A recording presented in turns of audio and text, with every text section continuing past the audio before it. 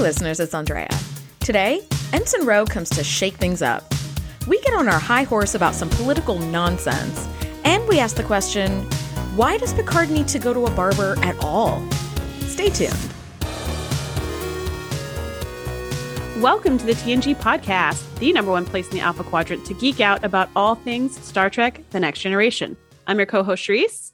I'm your co-host, Andrea. Charisse, today we are talking season 5, episode 3, Ensign Ro. I still, my mind is still boggled that we're season plowing 5 through season 5. Yeah, it's weird. Which just, I'm still trying to say season 2, episode whatever. Yeah.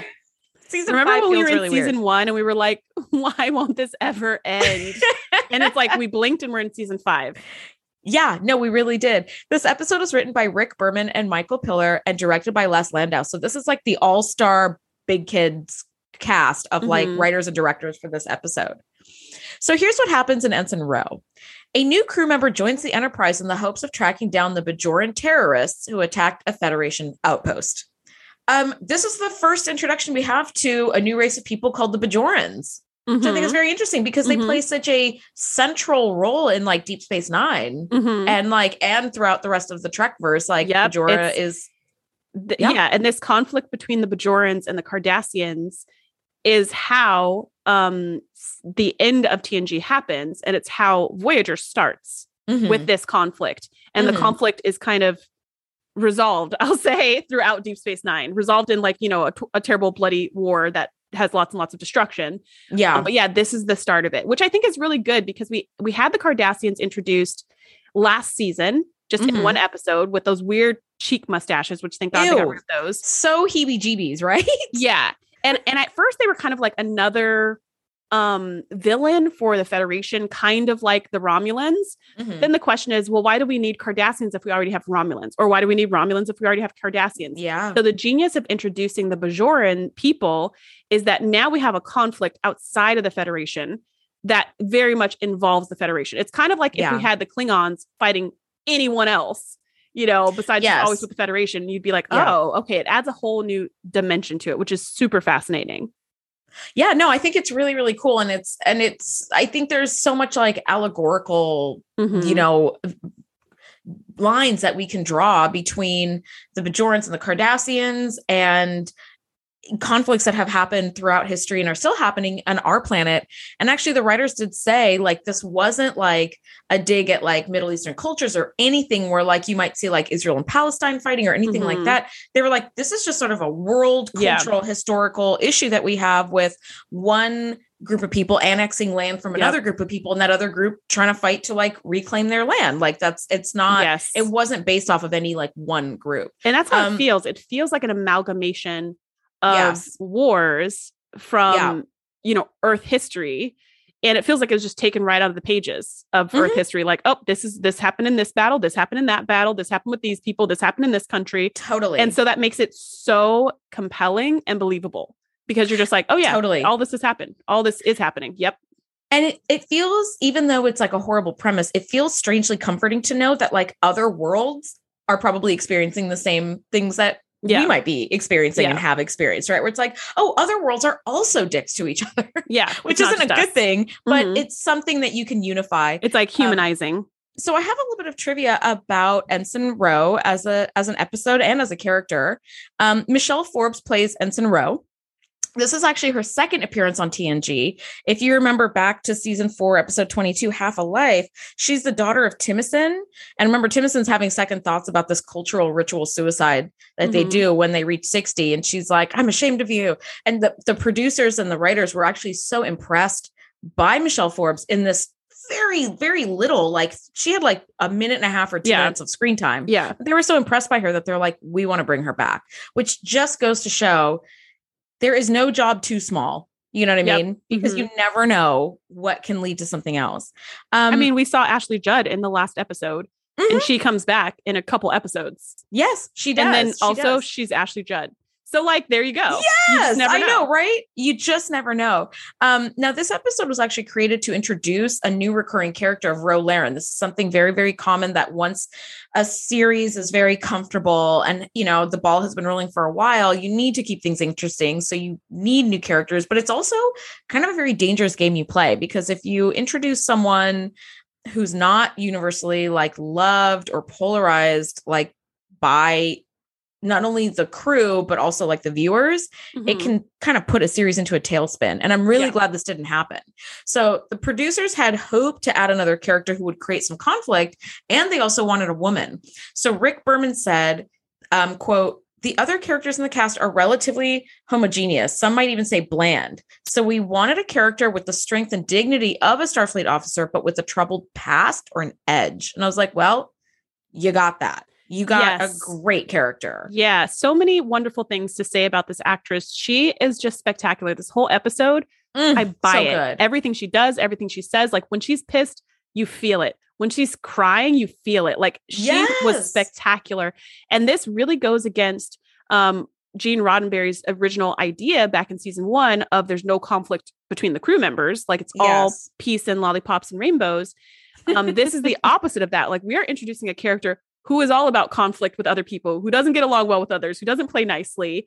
And it adds such a lovely spice to the show, because you're like, oh, how do people interact with this person who's got an edge? And this is totally different from when they introduced Reg Barkley to the show, where he was just really anxious, really afraid of people. So people were kind of irritated by him and then eventually accepted him. This is totally different. This is not like someone who's irritating. This is someone who does not mind a fight. And how are these different characters going to relate to a character who's not sweet and just come sit next to me and let's be friends, but who's actually kind of a little aggressive sometimes, which I think is fascinating, because now you have to see the other characters have to change their behavior. They have to adjust to a new personality, which I just think is genius. Yeah. And you have all these other characters who are used to like friendship and lollipop and rainbows being met with someone who later in this episode, Deanna, Troy, and Bev Crusher walk up to her in 10-4 and they're like, "Do you mind if we sit?" And she's like, "Yes." And they're like, oh, yeah. And they kind of like give each other a little look and walk off. And it's like, how do these non-conflict rainbows and lollipop characters interact with someone who doesn't give a shit about being abrasive? Yeah. Which I was like, ooh, this is interesting. Okay. So we open up with Mott, who's just manhandling Picard. I love this scene so much. Honestly, this is one of my favorite episodes. Such a classic. This whole episode is one of my favorite episodes. So scene by scene by scene, I was just sitting with a smile on my face, like, oh, I love this part. Oh, wait. Oh, yeah, I love this part too. Like, it's just such a cool episode. Like, I love the backstory of the Bajorans. I think we find out more about Ensign Ro in this one episode than we find out about Geordi in like 5 seasons. There's so much depth here. But this beginning with Mott, love. I love how he's just like tossing Picard's head from side to side. What the heck is he trimming when Picard is bald? I don't even know. He has like 1 millimeter of hair around the back of his head. There's nothing really to trim. I'm going to be honest. But Mott is trimming furiously and giving him all kinds of advice on how to properly run a starship, which I find hilarious. Yes. I love that Mott is like telling him all the things he did wrong with the Cardassians, basically. Like, if it were me, I would have done this. If it were me, I don't know. I'm just saying. And thankfully, Picard is saved by the bell, because Riker's like, "Captain, we need you on the bridge. There's some sort of issue with the Cardassians and the Bajorans." And Picard's like, "Oh, thank God." And he like whips off his apron. Well, gotta go. And I love that as Picard walks out, Mott is like, "I told them it was a bad idea to like colonize so close to the border." Yeah. Like, I don't know why we're not listening to the barber.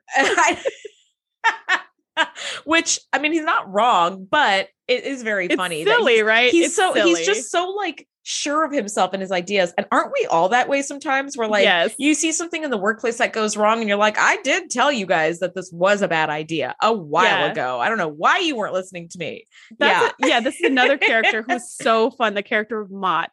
Because again, this is like a clashing, not going with the flow type of person. Someone who's like irritating because they're coming around telling you how you should do your stuff, but everyone else is too polite and lollipop to say anything about it. They're just like, "Oh, interesting. Yes. Oh, that's fascinating," or whatever. Yeah. And I mean, I like the part where he's like, Riker was in here last week and he agrees with me 100%. Like he's just trying to get backing from the first officer. Like, get out of here. Well, I feel like that's a classic narcissistic tool where you're like, I've spoken to everybody else and they all agree with me because like they need that sort of validation to like bolster their claim. And you're like, Mott, buddy, stick to keeping everybody's ears on straight, okay? And we'll be fine. Like if you want to run a starship, feel free to enroll in the academy and do this. But Mott wants to be the ultimate backseat driver. And I gotta say, I jokingly call my hair gal my therapist because she does hair and therapy at the same time. They listen, they know everybody's business. The barbershop is the place to go and gossip and get all the tea on everything that's going on, right? And so I'm having fun over the summer and going blonde. So it takes a few hours and I'm dark hair, dark skin. So it takes a long time to like go blonde.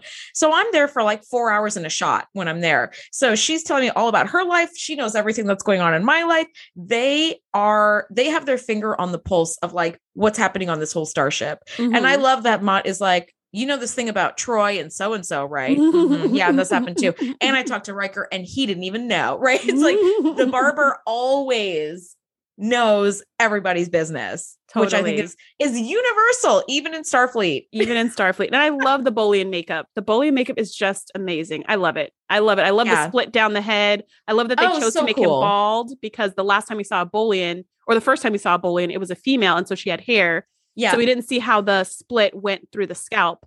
But here with the bald Bolian, you see how it goes all the way around. And it's just so cool. Like the colors are beautiful. It's just really cool. So we have seen Bolian barbers before, but this is actually our first introduction to Mott, which I thought was cool. Cause I was like, no, that can't be right. We've seen, but it's not Mott. It was somebody else. It's just some random other person. We just met Mott, who's like, I love what an impact this one character who maybe across the entire series gets like 10 minutes of screen time. Yes. Tops. It's kind of like Nurse Agawa. Yeah, Nurse Ogawa, yeah. You're like, we probably only see her like 5 times, but it feels like she's been on the show from season 1 and she's in every episode. It feels like family. Yeah, that's she's Mott. Just there. Yeah. I know the first time we saw Bolian, I was like, we've seen Mott before. And you were like, not yet. I was like, what? Yes. It's season 5, but it feels like we've seen him forever. Well, that's what great world building does, I think. Yeah. It makes everything feel familiar. So Picard is like, thank God I can get out of my haircut, and rushes up to the bridge and finds that Bajorans have sent a message to the Enterprise claiming responsibility for the destruction of a Federation outpost. And they're like, until we have a home, no one in this sector will be safe. And it's like, oh, dang. You know, it feels very classic terrorist. And it cuts to credits. And did you notice the credits are different? There's a different logo. Oh, I didn't notice because I always skip the credits. Ooh. Okay. So eagle-eyed Trek fans might notice that the logo is the same, except it has this like swirly kind of warp. It's called the warp effect. So it was only for season 5, and it was to celebrate the 25th anniversary of Star Trek, the original series. Oh, so wow. They added this like warp effect to the logo for the title sequence of season 5 of TNG only. And then in season 6, it's back. But they never actually announced like why it was specifically. So it just was like there, and then it was like gone again. And it's like, that's weird. So it's just season 5 has this different logo, which I was like, cool. And it was just like an Easter egg for people who were on the show and therefore were in the know. That's cool. Yeah. Yeah. So back from credits, the Enterprise arrives at Lie Station Alpha. Really cool name. The Enterprise. So many cool names in this episode. Yeah, so many cool names, and so much cool like makeup and effects, and like just so much cool stuff. They arrive at Lie Station Alpha, and the shot is actually reused shot of Starbase 74 from 11001001 when they come into this. I mean, honestly, you've seen station. one Starbase, you've seen them all. Like, yeah, I'm fine with that. Yeah, they all look the same to me, anyways. Which, by the way, always blows my mind that the Enterprise is so freaking huge. Right. It's so huge. It comfortably houses 1,012 crew members plus colonists that you need to pick up willy-nilly or whatever. And when the Enterprise comes into Starbase, it is dwarfed by this like gigantic thing that seems like it holds millions of people. I was like, this is super cool. I want to go to a Starbase. Come on. It just seems so cool. All of it seems so cool. Anyway, so we do learn that the Cardassians annexed the Bajoran homeworld 40 years ago and forced them to roam the galaxy. Basically, everybody has treated the Bajorans like lepers, which is really awful because, as Picard kind of tells us later, the Bajorans were like philosophers and painters and artists and scientists when humans were still dragging their knuckles around, right? Like, hadn't even learned how to walk upright yet. Just so sad. So sad. Yeah. And so we find out that these people have just been scattered, that they're treated horribly everywhere they go. They have no home. Yeah. They're orphaned as a whole people, as a whole planet full of people. The Cardassians have taken over all of their land, and the Federation has not done anything about it because the Bajoran homeworld was right across the border and officially it was in Cardassian space. So there was nothing they could do. However, the Bajora, as they're kind of trying to find a new home, they go on they go wherever they can go. So they don't really respect this invisible line between the Federation space and the Cardassian space. They just go anywhere they can, anywhere they're allowed, so that they can live a new life. And as we open up in the space station, we see Admiral Kennelly talking to Picard about this attack from the Bajora on a Federation outpost, because this is from the Bajorans who are on this side, on the Federation side of the line. And he's just kind of like, yeah, they're terrorists. Like, yes, we really want to talk about this issue of them not having a home planet and everything else, but really we need them to stop attacking our property, and then we'll promise to look into it. We'll do something. Yeah. And I really appreciated all of Picard's rebuttals where he was like, but they've been hearing promises for 40 years that we're going to quote unquote look into it. What makes you think that if someone's gone to the point where they're just attacking anything just so they can be heard, what makes you think that giving them more empty promises is going to do anything? Yes. Why on earth would that work? And Kennelly's just like, well, we just need, we'll do it quietly in the background. We just need them to calm down and stop attacking. He really has no answer for that question. No answer. But he says, Riker kind of speaks to Picard through the comms, and it's just like, are we taking on a new crewman? Like, what's going on? And we come to find out that Kennelly has handpicked Ensign Ro Laren, pulled her out of prison, and brought her to the Enterprise, and has assigned her to the Enterprise specifically for this mission of finding this terrorist cell leader named Orta, and never told Picard anything. He's planned all this out. And Picard is like, what the F? Like, I would appreciate you consulting me before you add people to my crew, especially a prisoner. Oh, understandable. People at all, right? People at all, but especially with this person. And Kennelly was just not having any of it. He was like, I picked her. She's in. Drop it. And so he's like, all right, Riker, just let her come on. And he's like, sir, like, just trust me. I'll explain it later. Just whatever, go with the flow. And I thought, well, you're off to a bad start, Kennelly. Yeah. We already don't like you. And she does come aboard. Ro Laren beams aboard, and she's like, Ensign Ro Laren reporting for duty. And Riker's like, you will follow the Starfleet uniform codes aboard the Enterprise. And she has to take off her Bajoran earring, which we learn very quickly. It's like, this is a cultural thing. And my first thought was, why? Worf gets to wear his baldric. Deanna has literally never seen a regulation uniform before. Like, what's the... Riker's just giving her a hard time. Yeah, he just straight up doesn't like her. And I'm like, okay. And I understand why. Like, as we learn more, we already know that Riker takes his duty very seriously. He takes his responsibility to the crew and the ship extremely seriously.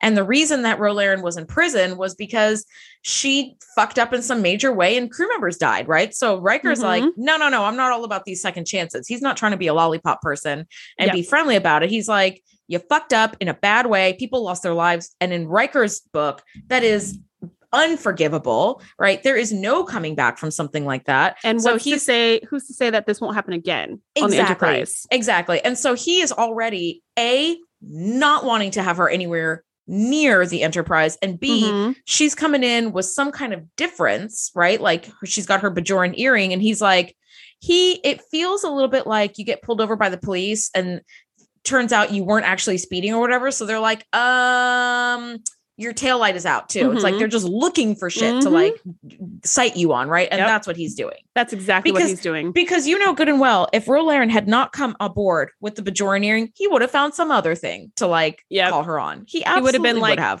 you address me as sir when you talk to me or something stupid. He would have said something stupid. He totally would have done that. But thankfully he's given a bunch of crap to Ro of all people, because she's just like, whatever. Like, I don't care about you. Right. So you're like, oh, I don't even want to be here. I know you're trying to make her feel uncomfortable. You got to try harder. Yeah. she came from prison. She doesn't care what you have to say or what you think about her. Yeah. Yeah. And we do learn a couple things very quickly. We learn that in the Bajoran culture, the family name comes first. So when Picard calls her Ensign Laren, because it would be, Captain Picard, Ensign Laren, she corrects him and tells him that her name is actually Ensign Ro. So in our culture, her name is actually Laren Ro, which is kind of, it sounds odd to my ears because I'm so used to hearing her as Ro Laren. So he's like, okay, Ensign Ro.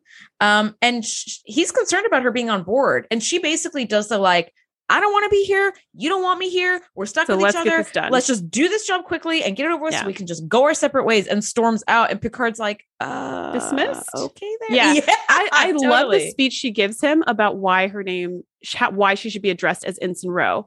Because, and of course she has a huge chip on her shoulder and a whole bunch of attitude while she does it. But I like the fact that she's standing up for herself. And when she explains that there are a lot of other Bajorans who have allowed their names to be mutilated so that they can assimilate. I will not. And you're just like, ooh, like I have a friend, her name is Angelica, right? So she is Latina. And when you see it on paper, it says Angelica. If you're speaking English, like that's how you would pronounce it, Angelica. But because she's Latina, she works with people to make sure they can pronounce it the way her name is supposed to be pronounced. So when people go, oh, nice to meet you, Angelica, she goes, Angelica. And she'll keep doing it until they say it properly. And it's just like this Ro Laren where she's like, it's Ensign Ro. That's how you say it. And she's just kind of making sure that her culture doesn't get assimilated or squashed or diluted or erased. For the comfort of others. And I really appreciate that about Ro, especially when we hear later on in her story that she was ashamed to be Bajoran. And now she's really holding on to who she is, similar to Worf, right? Really holding on to who they are. Yeah. And not letting it be diluted. So I love that. And then she storms off in a huff and you're just like, ooh, this is going to be a rough. This is not going to, this does not bode well. This doesn't bode well.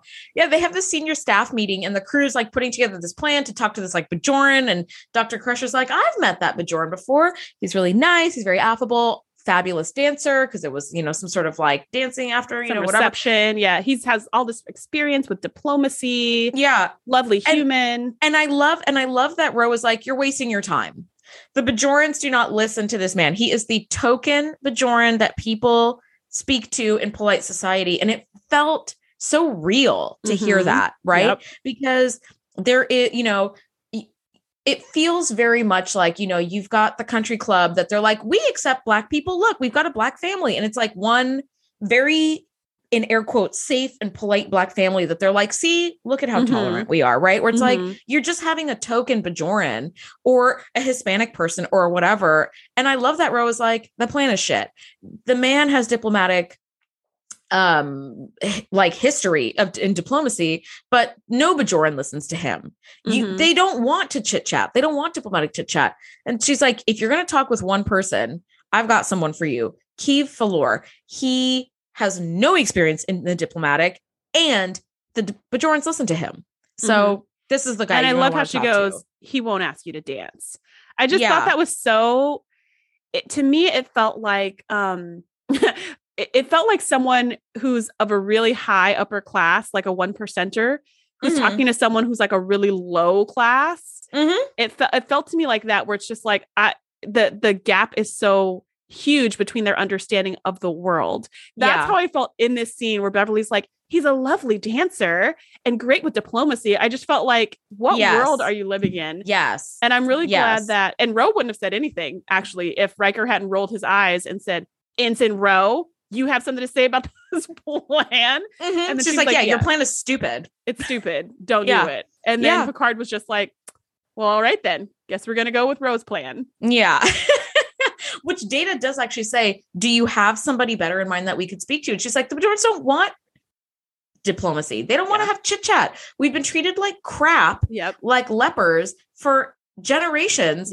we don't have time for chit chat. We're trying to put blankets on children's beds at this point. There isn't time for dancing at receptions. What the fuck are you talking about? So she does say you can talk to Keeve. So they beam down to this planet, and Keeve does not want to help Picard find Orta, who's the leader of this terrorist organization. And I love what Keeve says to Picard too, when he's just like, yeah, I mean, there's so many good things that he says, which I'm sure you're gonna point out, but I just appreciate how, in the beginning he's like, you're using the proper use of my name. I appreciate that. Picard's just like, Ensign Ro taught me. I'm trying to learn how to be respectful. He's really trying. Picard is really trying, which I also appreciate. And that's why we love him. And Keeve says, we would never, we wouldn't attack you because you're innocent bystanders, but I'm not going to help you because you're innocent bystanders. You've been doing nothing. And he mentions there's some invisible line in space across which if atrocities happen, then you can turn a blind eye. And that was really hard to hear. It was hard to hear. And I actually noted that as well, because it's like, where were you? And the Cardassians have raped our land and our people and killed and slaughtered us by the millions because it happened on the other side of an invisible line. You guys can be like, it's not in our jurisdiction. And that is something that I think hits a kernel of truth in human nature, where if it's not happening to us, it's not really happening. And that is something that I've always taken deeply personally when people are like, well, it's not my place to say. It's like, then whose place is it to say? Whose place is it then to do? Because if you have the luxury of saying it's not my place to say, you're probably in the position of power where you should be doing something, right? And it's just that when he said that to Picard, he wasn't being disrespectful or abrasive. He was just stating it as a fact. And I was like, ooh, yes, like this is the stuff that these people need to hear. Like people in position of privilege and power who are like, well, it's not my place. It's not my place to say. It's not my place to say. It's like, put on your big kid pants and do something about it. I understand it's not like diplomatically okay to do, crossing into Cardassian space to stop atrocities. But like, if Starfleet doesn't stand for that kind of stuff, then like, what do you stand for? It's just the hypocrisy of like, well, it happened in your space, so like we can't do anything about it. It's just so comfortable. It's so political. It's so comfortable to be like, I would have done something, but it was on the other side of the street where I'm not allowed to go. It's like, oh yeah, fuck you. Yeah. Or as that Keeve kind of said, thing like makes me so mad. Yeah. As Keeve said, it's convenient. He goes, that's very convenient. And he goes, well, then why are you here now? Oh, because a Federation outpost got attacked. So you're here now you want to give us blankets and emergency supplies and be our friends because a Federation outpost got attacked, and you want to know who attacked your people because you need something from me. Yeah. And it's hard too, because, and I think especially as Americans, our country is known for getting in other people's business. Like we are always going around trying to police the whole world and trying to make the whole world live exactly like us and think like us and work like us. And everything needs to be a democracy like ours. And you have to have the same belief structures as ours and the same values as ours, which I think is wrong. At the same time, when there are atrocities and stuff, we're like, we should step in and do something. And it's like, you kind of can't have it both ways. Either you're in everybody's business or you're not. And I think this is a really sticky situation here where it's the Federation. Like, are you in their business or are you not? And if you are, then you need to be in it. And if you're not, then you need to be out of it. And this kind of like, well, we're only going to step in if it affects us personally. If it affects one of our outposts, we'll step in. But if it affects hundreds of millions of Bajorans, we don't really do anything. Or, we'll promise to look into it quietly in the behind the scenes with the Cardassians. Like, come the F on. Yeah. It's just a really sticky situation. And Picard does offer all these emergency supplies and blankets and whatnot. And so Keeve is like, I'll keep my ears open. If I hear anything, I'll let you know. And he kind of walks away. And you have this moment between Picard and Ro where Picard's like, I don't know, I think that went well. Like maybe that helped. And Ro was like, no, it was the blankets. The blankets are what helped. He doesn't care about exactly what you said earlier, Andrea. It's not about diplomacy and strategy and all of that stuff. It's about freaking blankets. Like they need blankets, they need food. And this is what we've been crying about for the last 40 years. This is what we've been begging for. This is what we've been hoping for. We could care less about your one stupid little outpost. Yeah. All of us have lost our homes. Right. And I kind of felt that too. I was like, why would they care? Why would they want to help you? Why would they care? There's nothing in it for them. And I don't know. You're only here to like, quote unquote, provide aid when it's something that you need from me. Yep. But if this Federation outpost had never been hit or any lives would have been lost that were like your own people, you guys would have known about the atrocities and just warp sixed right out of here because it has nothing to do with you. Yeah. Right. So it's like, that's what bothers me a lot. And that's why I could never have a career in the diplomatic, because I'm way too blunt and upfront with people about that kind of stuff. And I will put myself in a bad situation to do something that I think is right. And even if it means war. like, yeah, and causes war probably. Yeah. And then I'd be court-martialed. And it's kind of scary too, because like what worked was the terrorist attack. The terrorist attack worked to get the Federation's attention. Mm-hmm. And this is why terrorism is a thing, because that's works. why it's effective. Yeah. And that's really, I think, one of the scary take-home messages from this episode. Yeah. Yeah, it really does. Now, Ro goes back up to the Enterprise and she's sitting in 10 forward and she's absolutely stewing. And Deanna and Beverly come over and they're like, do you mind if we join you? And they're very friendly and polite to her. And she's like, I do mind. And they're like, oh, okay. Then now we see Geordi kind of in a corner and he's busy shit talking Ro to Guinan. Where he's like, people died and she doesn't even belong in the uniform as far as I'm concerned. And it's not like Geordi to be shit talking. It's really not. But every once in a while he goes off the deep end. Sure. And of course, Guinan is like, really? All these things? She seems like someone I want to get to know. And I'm like, oh, this is just why we love you so much, Guinan. Yep. And she comes over and she goes, am I disturbing you? And Ro's like, yes. Guinan's like, good. You look like you want to be disturbed. And I love that Ro's like, don't take this the wrong way, but I really want to be left alone. And Guinan's like, no, you don't. Because you would have had a drink in your quarters alone if you wanted to be left alone. The only reason you come to 10 forward is to be around other people. So what's up, girl? So why are you here? Mm-hmm. And I love this interaction Ro, they have. What's going on? Yeah, I love the interaction they have, and I love how their relationship develops over the time that Ro is really with beautiful. The Enterprise. It's so cool. And Guinan is like, this seems like the start of a very interesting friendship. And Ro's like, I never stay anywhere long enough to be friends. Like, she is just martyring herself left and right to be like, I've got baggage and it's deep and it's heavy and it's dark, right? And Guinan's like, oh, look, a rainbow, right? Like, Guinan's like, I'm not having it with this. And she says, too late. You just made one. Excuse me. And she departs. And I love that Ro is left with this kind of like bemused confusion on her face. Yes. Like, what just happened? Did I just make a friend? How did I make a friend? Immediately thought, what kind of cool, dark outcast do I need to be in order for Guinan to find me interesting enough to want to be my friend? What kind of atrocities do I need to commit so that Guinan will be my friend? Oh gosh. Yeah, there's some Guinan magic going on here. And I love how she kind of just swoops in, has this great conversation and swoops out. She doesn't overstay her welcome. It's just the right amount. It's the right amount of Guinan to keep you wanting more. And then she's gone. And you're just like, oh, great. I do not have that skill. I don't. No, people are like, Andrea, either. Will you please leave? And I'm like, I'll stay another 40 minutes. And they're like, no. Yeah, I think it takes like many, many, many hundreds of years to learn this skill if we're going by Guinan's clock. So right after she leaves, as Ro is kind of like, what the heck just happened? She gets some secret communique from Admiral Kennelly, which she goes to take in her quarters. And he's just, and she's like, the plan is going exactly as you expected. So at this point, you're kind of like, what's going on? Yeah. Yeah. And you don't know, something shady is going on in the background. You have no idea. Is it good? Is it bad? Is it going to help the Federation? Like, what exactly is going on? Which was interesting. In the beginning, when Kennelly was pushing Ro onto the Enterprise, like, you're going to take Ro and you're going to like it. I just thought, like, why Ro? Because Picard said there's plenty of Bajorans in Starfleet. Pick any one of them, because he said, the reason why I'm picking her is because she's Bajoran.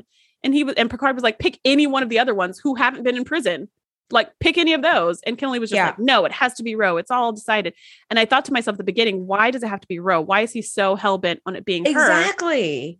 And then here, when you see this shady, like, secret call, you're like, okay, there's something about her that is underhanded maybe, or sneaky, that he couldn't trust the other Bajorans with, because they're too like clean. This is where good strategy comes in. Like, if you are going to do something shady, which we don't know what's happening, but we, when the Admiral is contacting an ensign secretly to get a sit rep, it's like, what's going on here? So we don't know what's going on, but we know there's something shady.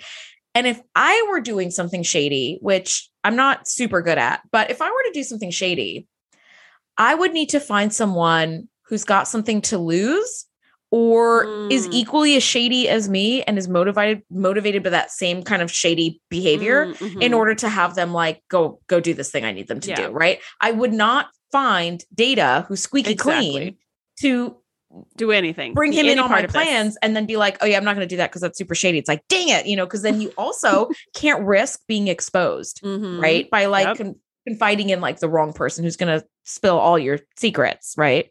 So there's obviously something going on, but we're not super sure what.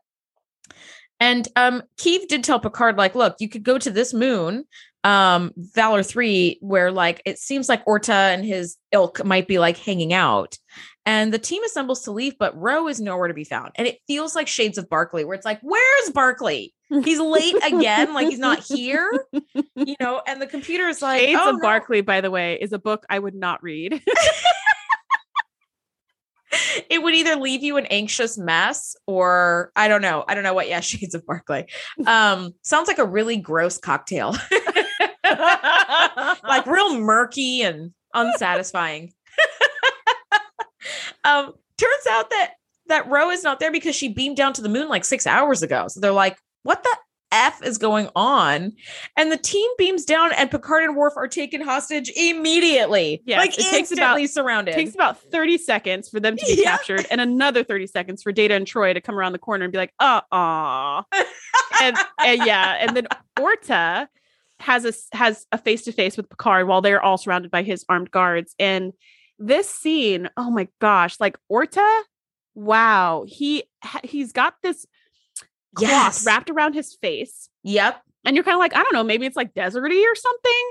But then he unwraps the cloth and you see his face has been ruined by like acid, like it's been melted and stuff. And he says, I've been mutilated by the Cardassians. And as he's saying it, you hear this tinny mechanical voice coming out of him. And you wonder like, why does his voice sound like that?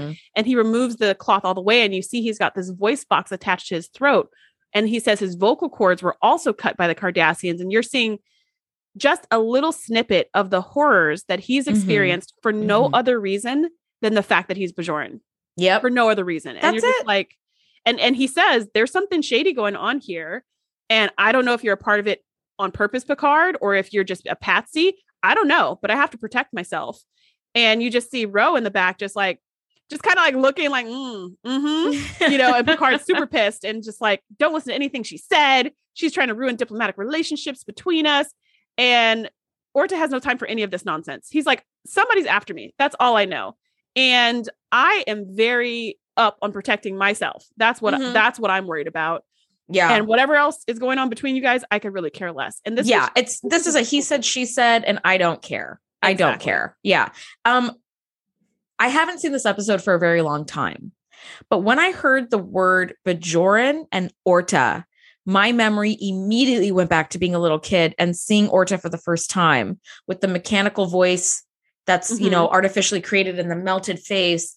It's such a like memorable snippet. The special effects team, the makeup team, they did such an outstanding job on this, that like this one character that we never see again, I think, I don't think we ever see Orta again, is so freaking memorable. It's just outrageous. Orta does say, I'll tell you, I don't know what's going on, Picard, but I'll tell you this. Bajorans were not responsible for the attack on the Federation outpost. So it appears that there's some sort of conspiracy afoot. Right. And Picard's like, what? Which is like, okay, things are starting to sort of, the pieces are starting to click together.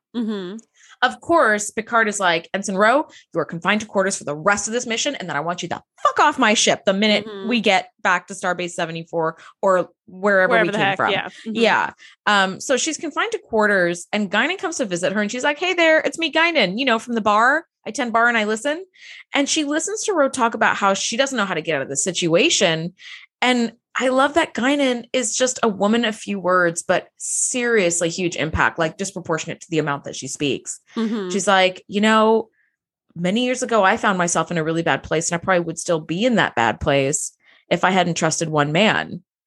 And it's Picard. So he brings Ro to Picard's ready room and Picard is like, what the hell is going on here? Get out of my ready room. Get out of my chair. Get out of my life. Yeah, exactly. And he's like, I don't know how you got in the middle of this, Guinan. And what I loved about what Guinan said to Ro back in Ro's room was that they basically are kindred spirits.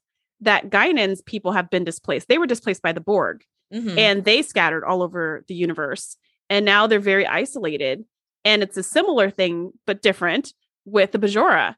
And I really I hadn't appreciated that until she said that. And I was like, oh my gosh, you're right. They both have a similar backstory of being completely displaced and having no home, which is huge. So when they come to the ready room, Picard's just like, Guinan, I don't know how you got yourself in the middle of this. What do you have to do with anything going on right now? Like, you weren't on the planet. You weren't in the mission. You should have been at 10 forward. What the heck is going on?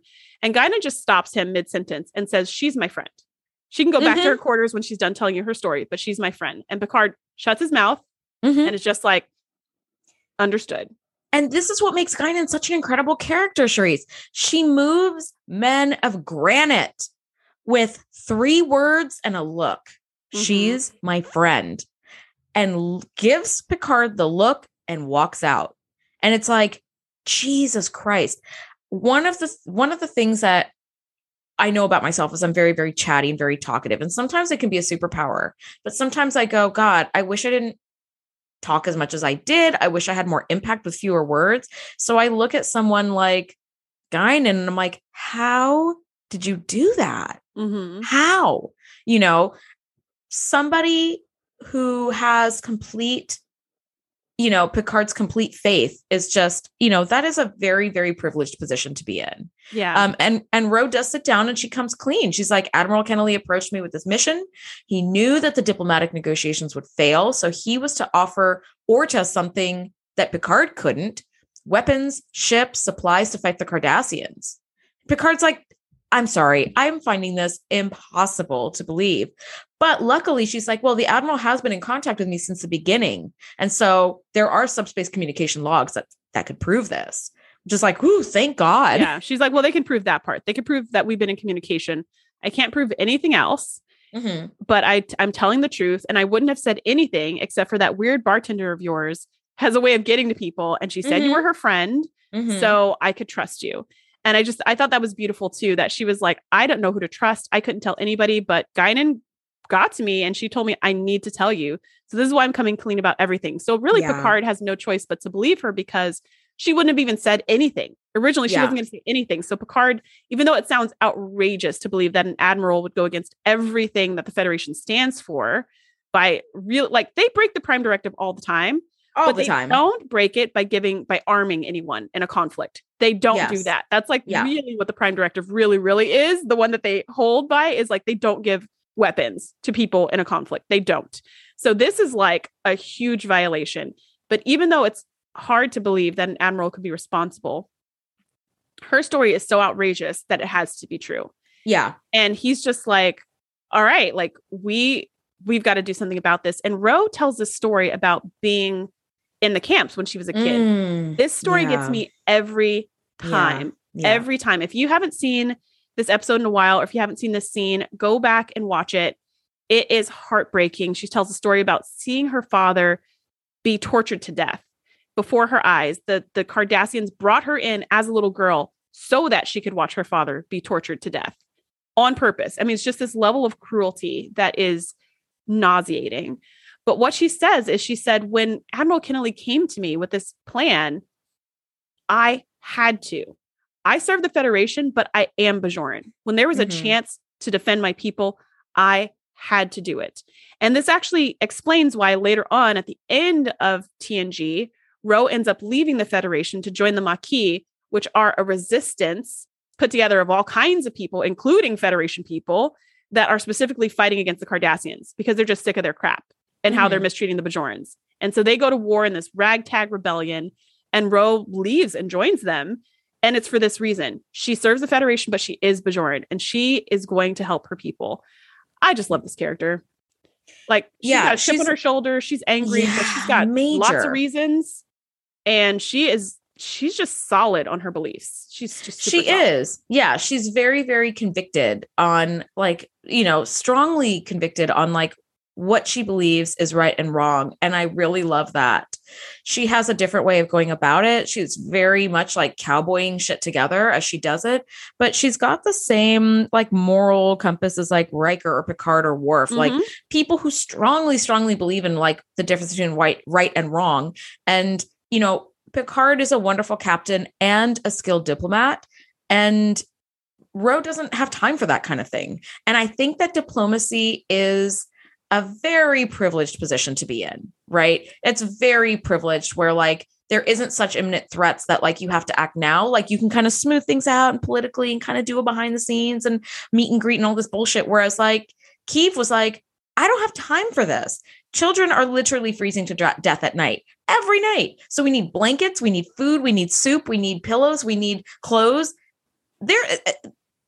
You have to be like 50 levels of safety before you can start even approaching what diplomacy is like, right? And I like that we have this group of people who have a beautiful and storied intellectual past as like artists and philosophers and deep thinkers and architects and builders of worlds, right? Who are reduced by circumstance to scraping by a living and relying on terrorism to make their point and get their voices heard so that they can get a home, right? And it's just something that has been happening throughout our history as people, and it's very sad and it's also very relatable, right?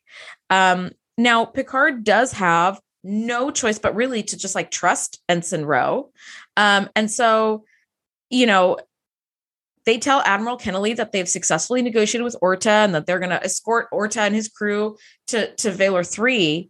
And these Cardassian warships cross into Federation space and intercept the Bajorans, and they intend to destroy the Bajoran ship.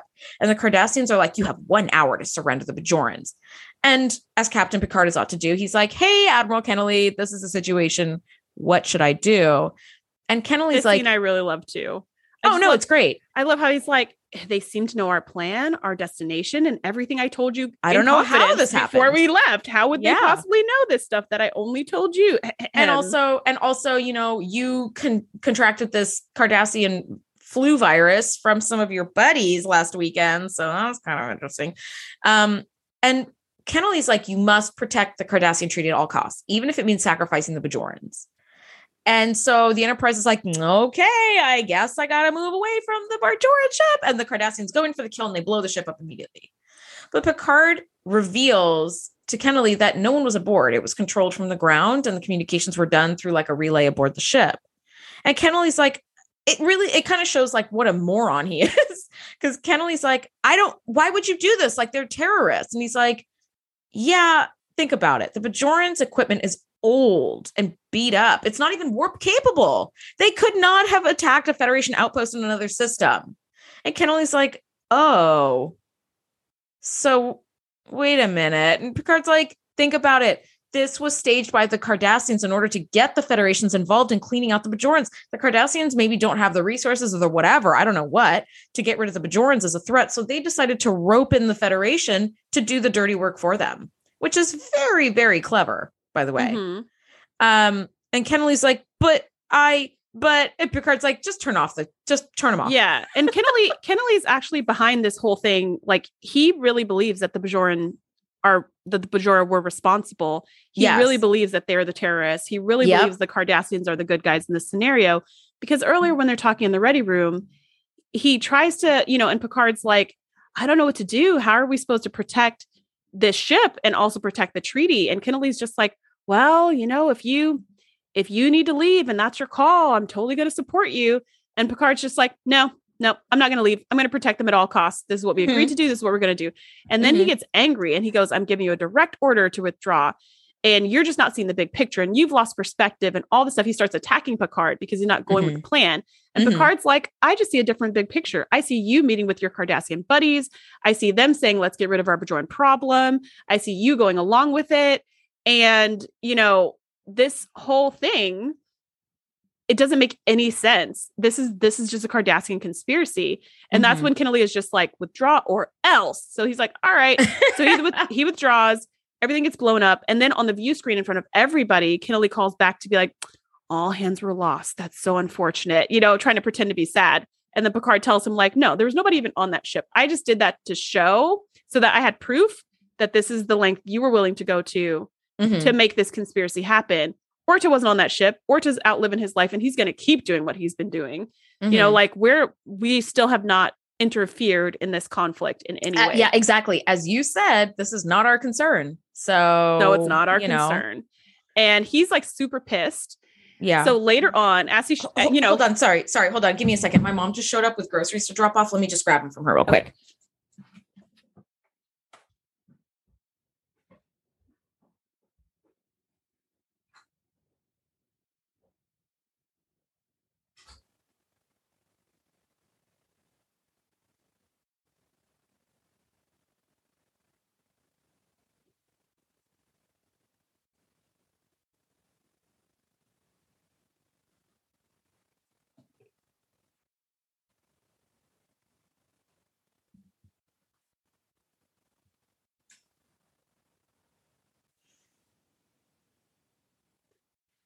So at this point, where that's kind of resolved and we don't totally know what's going to happen, but we do see Picard and Ro back in the camp. We're back in Keith's camp. And Ro says, what's going to happen next? What's going to happen to Admiral Kennelly after all of this? And Picard says, probably a court-martial. I don't know. And I love this line where Ro says, well, if he gets sent to the same stockades that I was at, tell him to request a room in the West Wing because the East Wing gets really hot. I just thought that was so great. Like, what a perfect ironic twist. And we discover why Admiral Kennelly was so keen to get Ro, because she was the perfect patsy. She's already in prison. She's got nothing to lose. The only reason she did this mission was because it was better than prison. Yeah. And I also think too, like, what a fucking moron Admiral Kennelly is. Like, when you are in a privileged position, you must do your due diligence. Some Cardassian buddies were over for a barbecue one weekend and they just told you that there was this Federation outpost that got hit. And you're like, okay, I'll sacrifice people's lives and their safety and all this. It's like, no. The fact that Picard was like, think about it. The Bajoran ship is old and busted. They're not warp capable. How are they supposed to get to another star system? Just that alone should have been like, oh, wait a second. Hold on. Right. But let alone attack it. Yep. Yeah. The fact that you're in this privileged position of power and you haven't done even the smallest bit of due diligence, you're an idiot and you should not be wearing those pips. Take those pips off, man. Give me those pips. Idiot. Yeah. I was like, what a dumbass. And they did cast, I'm not sure which actor they got to play Admiral Kennelly, but they got an actor who did a really wonderful job, because when it was explained how it was impossible for the Bajorans to do this, he just sort of looked like that wind had been taken out of his sails, where he's like, oh, oops. And I was like, how did you become an admiral in the first place? Seriously. Is your daddy an admiral too? Is that how? Because that's how it's looking. We have no idea. But yeah, I love like nepotism right here. I love this plan between Picard and Ro. And I like when Kennelly was like, whose plan was this? Was this yours, Picard? He's like, actually, no, it was Ro's, but I fully endorsed it. Like, I just love the attitude of like, oh, you're getting mad. Well, I'm going to get more and more calm because our plan clearly worked. And it was a brilliant plan. It was a brilliant plan. Because like Rose said, she didn't know who to trust. She didn't know what was real. And as the plan's unfolding, Picard's like, yeah, I thought something like this would happen. He kind of, once he knew what was going on behind the scenes, he already put all the pieces together and was like, not only do I know what's up, I know how to entrap the people who are responsible and make sure we get it all on record so that they can pay for what they've done without just having a bunch of innuendos. Because if Rose said something, nobody would believe her, which is another reason Kennelly picked her. Nobody would listen to her. Yes. No one would believe her. Yes. It's the person, I don't know about you, but like, I love documentaries. And I was watching this fabulous documentary like 20 years ago about a man who worked for the US government, who was high up in like CIA, FBI level stuff, and was finding some like huge conspiracies that were like real and they were happening. But he was like low enough that they were able to discredit him and just kind of make him go away, and like wiped out like his whole life and his bank accounts and everything. So he like lost everything. And he basically was just like reduced to the equivalent of like a man with a sign yelling on a street corner. Right. Where like nobody believed him. Nobody listened to him. And it wasn't until years later that was like, oh yeah, this was like, I think it was like the Iran Contra, like arms deal, like secretly selling arms to like, Iran and all this other stuff, that he was totally right. And when you have somebody who's low enough, you can just make them go away. Yeah, you can sweep them under the rug and then nobody else will listen. And I feel so bad for that poor man who basically died like penniless, lost his family and all this stuff because he was just trying to do the right thing and like expose the truth of this like situation. So yeah, Ro would have been the perfect fall guy for this. But instead, like that strange bartender became her friend and put her in touch with someone that she trusts so that it worked out really well. And I love that Ro was like, all right, so it's going to be a few weeks until you get to this other starbase. I'll hop a ride somewhere else and get back to whatever I was doing. And Picard's like, I see large like splashes of like potential greatness in you. If you work hard, it's not an easy path, but I think you could really be like one of the great Starfleet officers. And it would be challenging. And she's like, no, you're out of your gourd, buddy. Like, there's no way I'm going to be doing this whole Starfleet thing. She says the Starfleet uniform doesn't quite fit. And I think we both know that. And Picard's just like, and she's right. It doesn't fit the way she is. And that's what he says. He goes, I don't know. We can just, with a little bit of molding, a little bit of training, you could be one of the best officers out there, because I think you have a lot that you could learn from Starfleet. And she says, I always thought Starfleet had a lot it could learn from me. And Picard's like, that attitude is something that's very common amongst the best officers in Starfleet. Right. So thank you for proving my point. Exactly. It's this like arrogance that it's not being a yes man who just follows along with the plan and just listen to whatever people say. It's somebody who thinks for themselves and brings their own unique talents to the table. Those are the ones who really shine as officers. Those are the ones who shine as leaders. Those are the ones who change the world. 100%. And you have that. You just need the other stuff. You need the discipline and all the other stuff. But I think this could be a really good fit.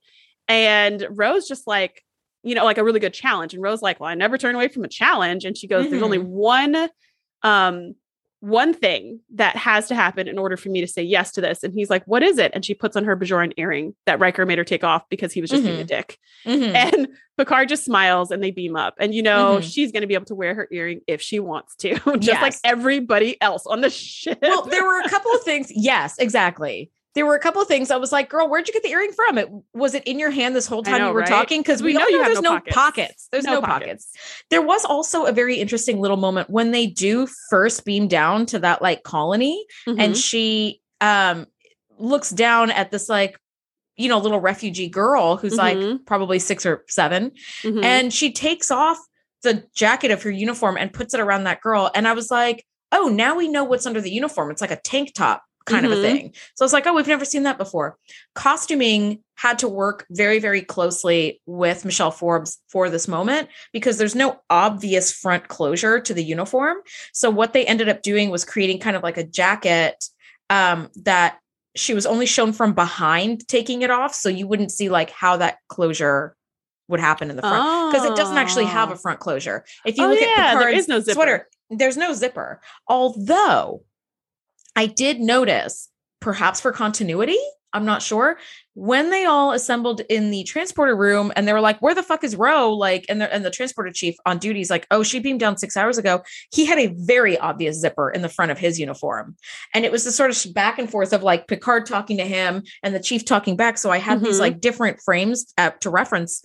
And I was like, look, he's got a zipper on his, but Picard doesn't. And like Riker's doesn't, but the Chief's does. That's weird. So I was kind of eyeballing a lot of this episode from a costuming perspective where I was like, why do you have this like obvious black zipper down the front and nobody else does? So yeah, they had to work out this sort of special way for her to kind of take off this jacket because they wanted her to like continue the tradition of like, she's made it out of this camp and now she's like providing for those, and I thought that was actually really, really sweet. And I love that scene too, because it shows that she is human. Like she has a heart. She's not human. She's Bajoran, but it shows that she has a heart. Yeah. Because so far what we had seen of her to that point was just this hard edged, angry woman with a chip on her shoulder who hates everything and everyone. But this act of compassion shows, oh, she doesn't hate everything and everyone. She just doesn't have time for this nonsense of, we were at a lovely cocktail reception and having a wonderful little waltz. She just doesn't live in that world. Yeah. She lives in a world of misery and pain and fighting for your life and refugee camps and torture. And she is a survivor. She's kind of like Tasha Yar, but more believable, right? Because Tasha Yar didn't seem to have a lot of battle scars emotionally. You wouldn't know about her past until she casually mentions the rape gangs. And then you're like, oh crap, but with Ro, when she mentions her background, you're just like, oh, I believe it. Like, she doesn't even have to say what happened in the past for you to know some stuff went down. But I really love how this scene humanizes her and shows that she is capable of compassion and tenderness and kindness and everything else. Yeah. In context. She's not a lollipop. Absolutely. She's not just going to be. She's not a lollipop. Yeah. She's not part of the Lollipop Guild. So my final thoughts on this episode is it's a really great intro to a very, very polarizing character who's going to create just this great like conflict and kind of grit. She's everybody's she's a grit and everybody's oyster, just an irritant, but I think that, major snaps to the writing team who did a very dangerous and scary thing of introducing a new polarizing character into a very comfortable cast that's already family. And people are very, very reluctant to like who you're going to let into the family. And they did it so well that not only did it not ruin the show, it made it better. I love it. I love it. What are your final thoughts on this? Yeah, I love this episode. This is one of my favorite episodes of TNG. I love the world building in this episode alone. I think it's so incredible. And I feel like I've experienced so much through this one episode. The Bajoran are real. Like, they are real. Everything about them is real. And it's extremely impressive. We don't yet see the horrors of the Cardassians here. We kind of hear about them. Yes. But later on, I think this is also a season 5 when Picard gets like kidnapped and tortured. I think it's season 5, might be season 6. I think so. I think it is, but I'm not 100%. Yeah, it's coming up soon. And then when we see the Cardassians torturing Picard, you're just like, yes, like it makes so much sense because of this episode. Like, they could pretty much do anything at this point. And you're just like, yep, that sounds exactly like something they would do. Oh, absolutely. The world building was spectacular. And this episode is one of the reasons why I love Trek. It really takes you out of your world by putting you in a very parallel world where it's different enough to put you in a fantasy land, but it's similar enough for you to be like, oh my gosh, this happens every single day. And absolutely. Think about it differently. Absolutely. Well, on that note, we are going to leave Ensign Ro to sail off into the sunset with Captain Picard and the crew. Next week, guys, we are talking season 5, episode 4, entitled Silicon Avatar. As always, thank you so much for nerding out with us, and we'll see you next week. Bye. Thanks for geeking out with us. Be sure to join the crew at thetngpodcast.com to be the first to know when we do our live shows or host events exclusively for our members. We'll see you next time.